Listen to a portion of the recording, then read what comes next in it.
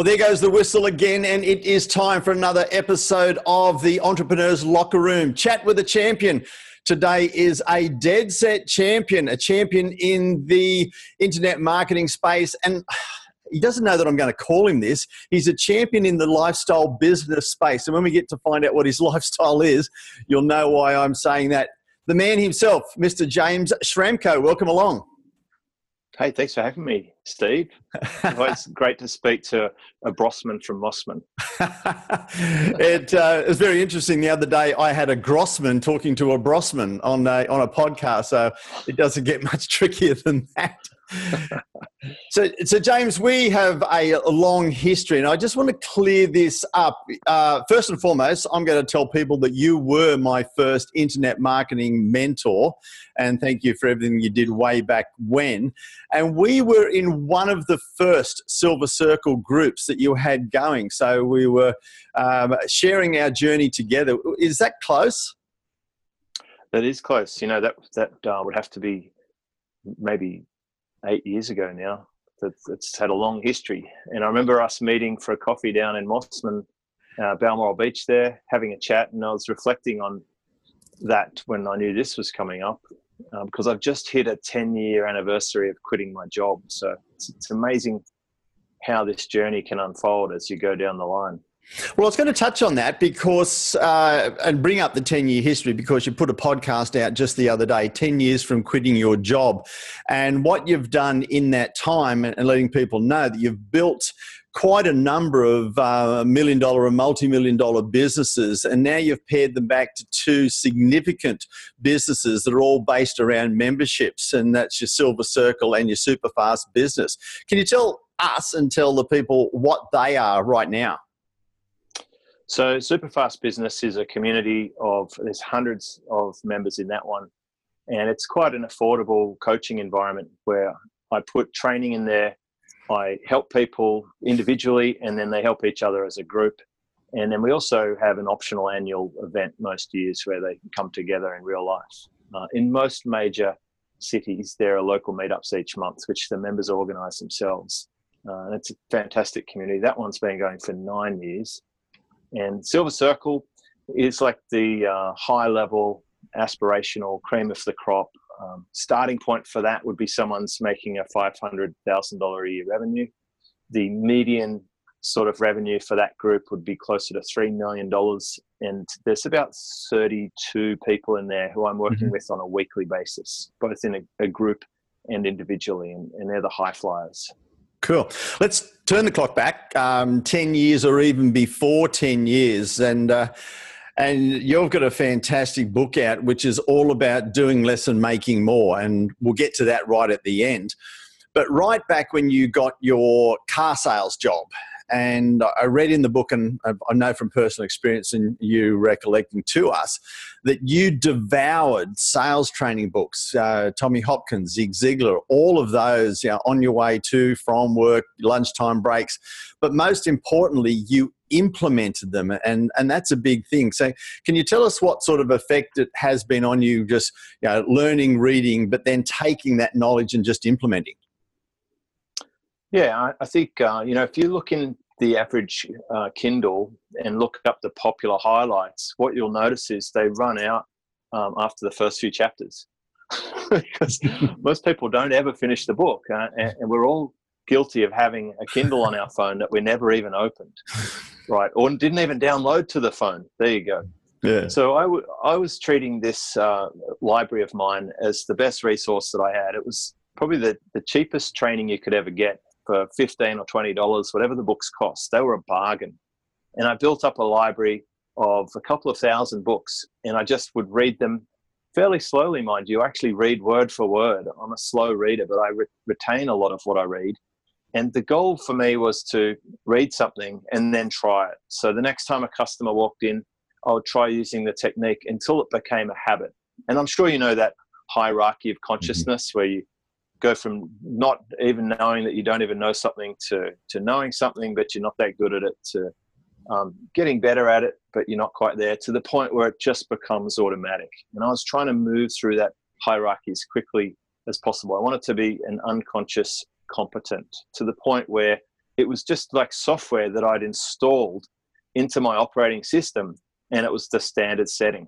And I kept doing that. And when I got promoted to sales manager, I went down to North Sydney to the Australian Institute of Management bookstore, and I bought 6 books on sales management, and I went home and I read them all over the weekend because what I had learnt from the industry was there was zero training provided. It was fly by the seat of your pants. It was sink or swim. It was like, here's your desk. Don't make a dick of yourself. Good luck. That was it. That was the training induction. That's impressive training. Yeah. Well, it's lucky they showed me where the desk was. Otherwise, I would have had to, guess.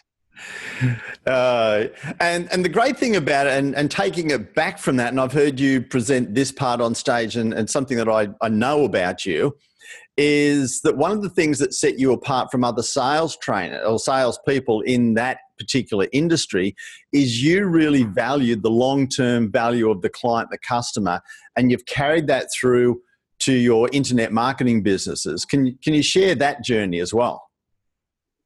It's just simpler to deal with the same people over and over again than to go and find new ones. So you could put it into a simple metaphor of hunting versus farming.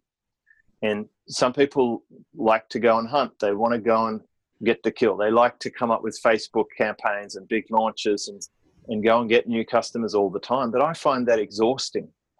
I would rather plant a field of an orchard and let the fruit grow and look after it and be able to pick that fruit for the next 30 years. If you just look after it, all you have to do is water it. You don't have to wander off and wonder if we're going to get some food today. It's sitting right there in front of you. So I've built my whole business around dealing with the same people and continuing to serve their needs. So it just means you have to have a different way of doing business than the hunter.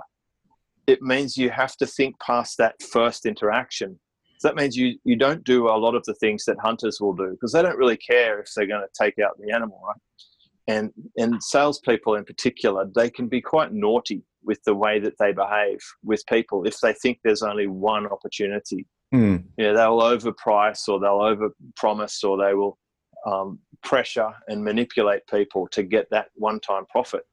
But instead of that, if you think about the customer's point of view, if you think about how you can genuinely help them be better off, which is close to my definition of what selling actually is, it's just helping people improve their situation, then they will happily come back and deal with you again.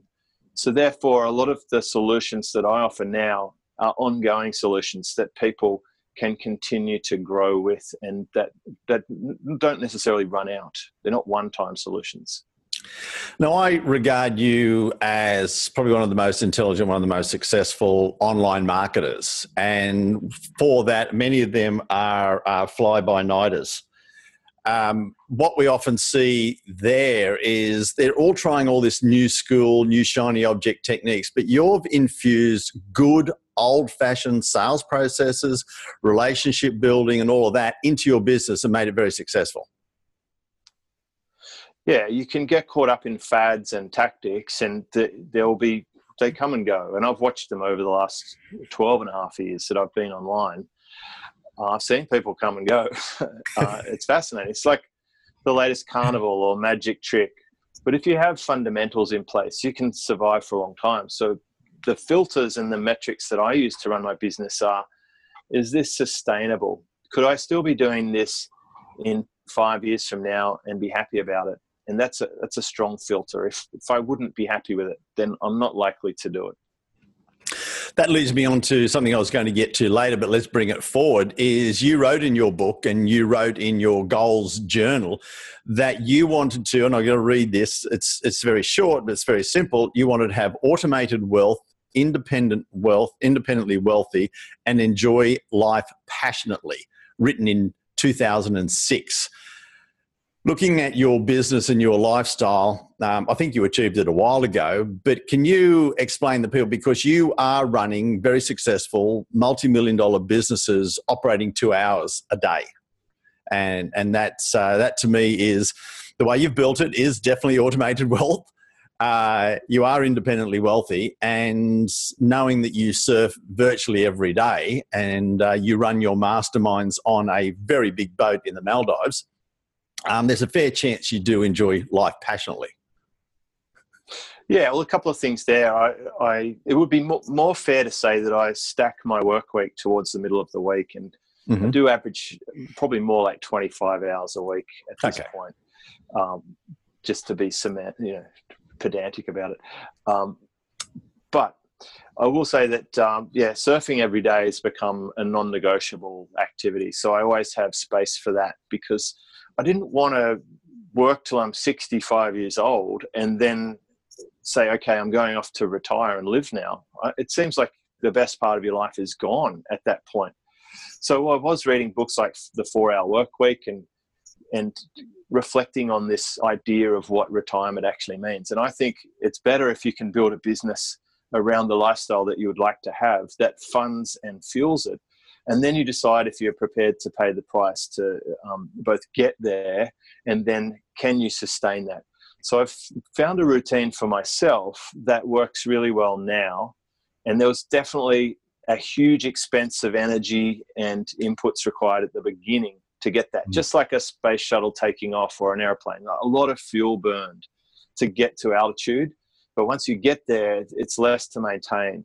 So I can sustain my business now with a podcast per week and just turning up for my existing customers and adding a few here and there as I go via the podcast. And I've managed to leverage and automate many aspects of my business and to build a little team around me to provide that infrastructure to take the load off the manual tasks and the things that I'm not even that good at.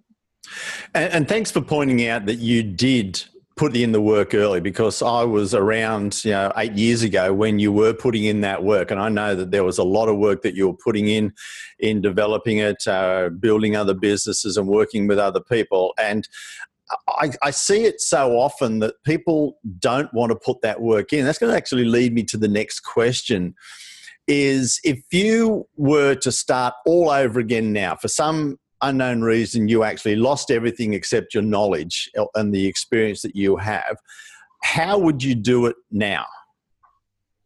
Well, that's actually a baseline assumption that I have on a regular basis. Like when I review my business, I do wipe the slate clean. I just think if I was to start from scratch, it's a little fantasy that I play. It's like not a good one. No, it is a healthy one, because if you come from the base assumption that everything you have would be lost, you're complacent and you don't fall into some trap of going down a path that you've got no backup. I really like this metaphor of a catamaran, and it's a two-hulled vessel that's moving forward. It's joined by the trampoline, but if you get a hole in one hull, it's good to have another. That's why I run two parallel coaching businesses. They're heading the same way. They're completely independent. And in the background, I've got another vessel that I'm building, that'll be ready to launch from the dock at some point in the next 5 years. I've always got something coming. So to answer your question, I'm already thinking that way now, and I never let myself get too far from that. So if I had to start again, I would probably find myself back to where I'm at right now fairly quickly. And that is, I would be, if I'm still allowed to have my expertise, then I would leverage how I am able to deliver that to others and to help them to improve their situations, and they would happily pay me for that. So I would probably be back at either a recurring income royalty situation with small business owners or some kind of membership that I have now. And frankly, if I didn't love the business I have now, then I would move it on and get on to the next thing if I knew a better one. And just as a little side note, because I think it sort of sits in your wheelhouse, I'm really enjoying writing books, and I'm on to my second book now, and I've mapped out the third and the fourth. And I love the royalties that they generate when I'm just sitting at home and thinking about surfing. Someone's buying my book and Amazon's sending me a payment for that. And I love the leverage in that. And it's a way that you can harness your knowledge and expertise. There's so much in that, which is fantastic. The thing that I actually do want to point out is if there are other people out there that are starting from scratch or want to build their business, and they actually do want to start with the knowledge that you have, they should probably join SuperFast Business, because pretty well most of it's in there. That's true. There's a decade worth of material. Even the book is a good primer, because in the book, within 2 hours of buying that book, you will have a software upgrade of the way that I'm thinking and the things that have worked for me. So it wouldn't take you 12 and a half years to understand some of the things that I had to find out the slow way. You could get that immediate install. And then certainly, yes, if you're a member of my own community, then you would get my help. So if you bring an existing business to the table, then that is like being in a car, driving along already, and then you're asking for help on how to push the accelerator harder. Well, that's going to be an instant result. And versus, if you've got no business and you haven't started yet, then wouldn't it be good to avoid making all the mistakes that everyone else has made, including me, and just get straight to the point and at least start from a good position? Now, one big mistake, and I've seen you bring this out when we were involved with you, and it's something that's it's a bugbear of mine. I see so many people build their whole business and livelihoods on different platforms, the next shiny object. And you've got this saying, concept and teachings called Own the Race Course. Can you just tell people what that is all about and where people will get major pitfalls if they don't? It's just about having some control over your own assets. So before Facebook groups were popular, I was pretty big on building my own website out. And I used to put content on my website, and then I would use the social media platforms to let people know that it's there. But the whole time I'm building my own asset, my own website, and my own email database so that I can reach a customer easily. These days, it's good to at least have a subscriber base on multiple platforms. So if we look at my marketing now, I'm leveraging 5 main platforms, and I'm building up an audience on those 5 platforms. So if one of them says, hey, listen, we no longer allow business coaching, so we've shut down your account, there's no notice and there's no recourse, and you can't even contact them, then it's not going to hurt my business that much. So if you are a YouTube personality or you have a Facebook page with hundreds of thousands of people, and that's where you base your business, if that gets stopped, you just want to have a way that you can reach people and let them know about it. If you're uploading all your content to someone else's platform, at least keep a copy of it somewhere local. So I'm now uploading native content to these platforms, but I hold the original master in my Dropbox, and I'll still put it on my own website so that I've got some control over that asset. And I keep a backup copy of my email database. And I do have a significant amount of search traffic on my website where I put the most premium content, the transcriptions, the content upgrades, the checklists, the PDFs. And of course, that's where I house my membership. So I'm not on a Facebook group. Yep. I have my own membership on my own website, and I have a lot of control over that. And they can't tell me what to do or that they don't like it. It's none of their business. Yeah. One of the other things that you've always put forward is, first of all, investing in yourself and go and get some great learning. But the other thing is hang out with high achievers. And you've done some great trips with some great people, gone to lots of live events so you can actually hang out with the people. And I see a trend with some people, they say, well, why do I want to go to live events where I could just get the replays and get the free content online? Where do you see the value in going and then hanging out with the high achievers? Well, I think it challenges your own thought process.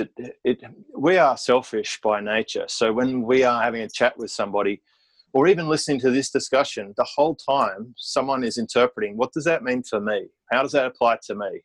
How does that compare to me? That's what we do. So if you have a conversation with someone at a live event, you're constantly thinking, what's in it for me? What can I learn from this? Is this person doing so much better than I am? And why? What are they doing? How much more special are they than I am? We start benchmarking. And what I found when I was hanging out with the high achievers is it reset my own impression of how well I was going. At the time, I was earning $300,000 a year, and I came back from America thinking that I'm short selling myself, that these people making $100,000 a month are looking at me like, why do you put up with that? Like, what's wrong with you? How come you accept such a low wage? And it resets your parameters. And what I've found now in my coaching group, where I'm helping people at quite a high level, relatively speaking, I'm learning some fascinating things. I see them at scale. Some of my students have 250,000 students of their own, or 10,000 people in their membership. They are the best in the world at what they do. And to see them run experiments in this lab, I have 32 Petri dishes where I can see what's happening. And that gives me a tremendous knowledge bank. So when someone's connecting to me, they're by default getting access to a database of hundreds of businesses that has been going on for a decade. Wow, there's some absolute brilliant nuggets in there, and it's been great to chat with you on this. I want to keep it fairly short. However, we're about to head into the Fast and Furious 5, and I've sent you some questions that we're going to go through, and one that always stumps everybody. So I actually do want to know what your answer is to the last one. But the first one is, what non-business, sporting or activity would you like to be the champion of? I've got an inkling I know what it might be. Have to be surfing. Yeah, I knew when I was going to ask that. I was like, oh, why can I come up with a different question, because this is a dead set. It actually ties into the last question, because when I started surfing about 4 years ago, I didn't think that I'd ever get off a longboard, and I looked at people on these short boards and I'd think, well, that's not going to be me. But hanging around with them every day in the surf, and suddenly over time you develop your skills and your experience, and now I'm one of them. And then you start to think, gosh, maybe I could enter competition. I could become one of the board riders at the local comps or something. So hanging around with that peer group, it actually lifts you up. Yeah, it's interesting because the old saying is, you are the sum total of the 5 people you hang around with. And if you hang around with those on the shore break, that's where you go. I'm hanging around with 16-year-old grommets who can do loop-the-loops, after school. That's my peer group in the water. It's a good group to hang out with. The next one is, what one personal thing would you like people to know about you so they got to know you better? Well, I think that they would like to know that I really do care about them, because I think that's actually missing from a lot of people out there. One of my bosses actually accused me of caring too much. He said, you know what your problem is? You care too much. Because I would really question why I missed a sale and what I could have done differently, or how I could have helped somebody better to have not had them go off and buy somewhere else. I got hurt by it in a way. So I tried to work harder on not being in that position. And there would be a fair chance he's still the boss in a car yard. He owns a multi-franchise car dealership group, and I know that he was very supportive. By the way, he was He was one of the good bosses. The bad boss is living out of a borrowed car somewhere, apparently, as karma would have it. But this good boss, when I got promoted and offered to go and work in the second last place that I ever went, he bought a bag of rice and he brought it to the dealership. At the time, I was making $145,000 a year, and my new job was $200,000 a year and 2 company cars.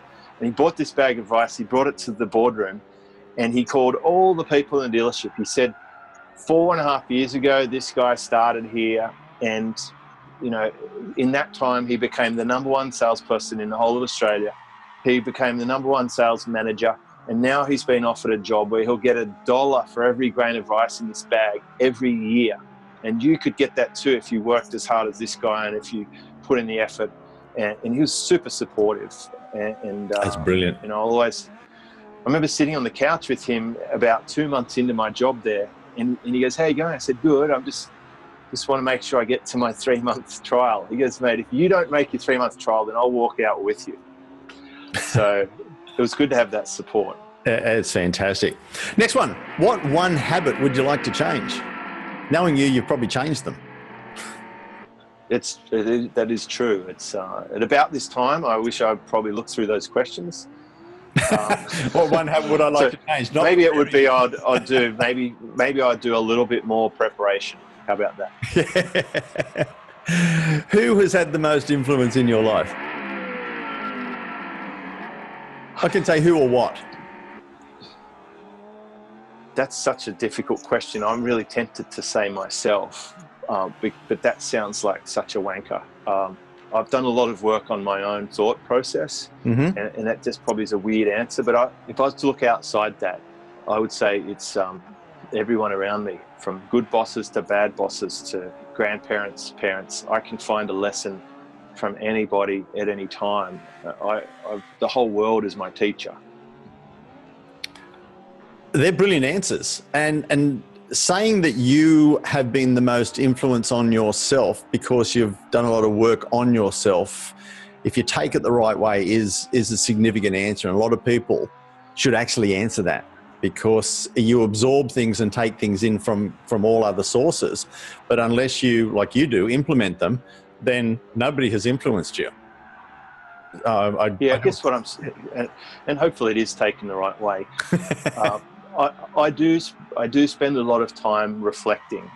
Maybe some people call that meditation, but I do spend time just thinking and pondering and working out, trying to solve things in my own mind. How do I feel about this?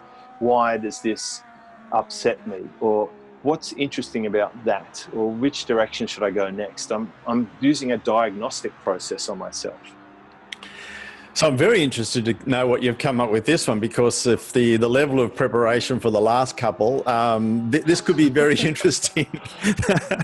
If you were to be the answer to a quiz show question, what would you want the question to be?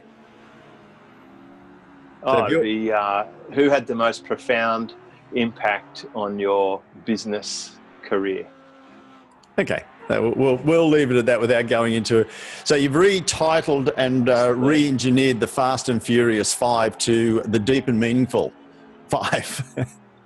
So there's some very profound answers there. Now, we spoke about a number of different ways that people should and could connect with you and get value from doing so. The book, and exploring what SuperFast Business is all about. What very simple way could they find you, James? SuperFastBusiness.com. Okay, well, we'll have some graphics on the actual video, and we'll have some information around the podcast to make sure they can do that. And certainly, having been in and around and hanging out on a professional sense and mountain bike riding around Manly Dam without coming off, which was great. Home renovations. Yeah, meeting at Bunnings a couple of weeks ago. So I certainly would recommend you explore some of the teachings and the support that James could add, because I know down to earth, and it makes a lot of sense. It would certainly help your business. James, thank you so much for coming on the Entrepreneur's Locker Room. And for you guys that are tuning in, stay tuned for another Chat with a Champion coming out real soon. Cheers.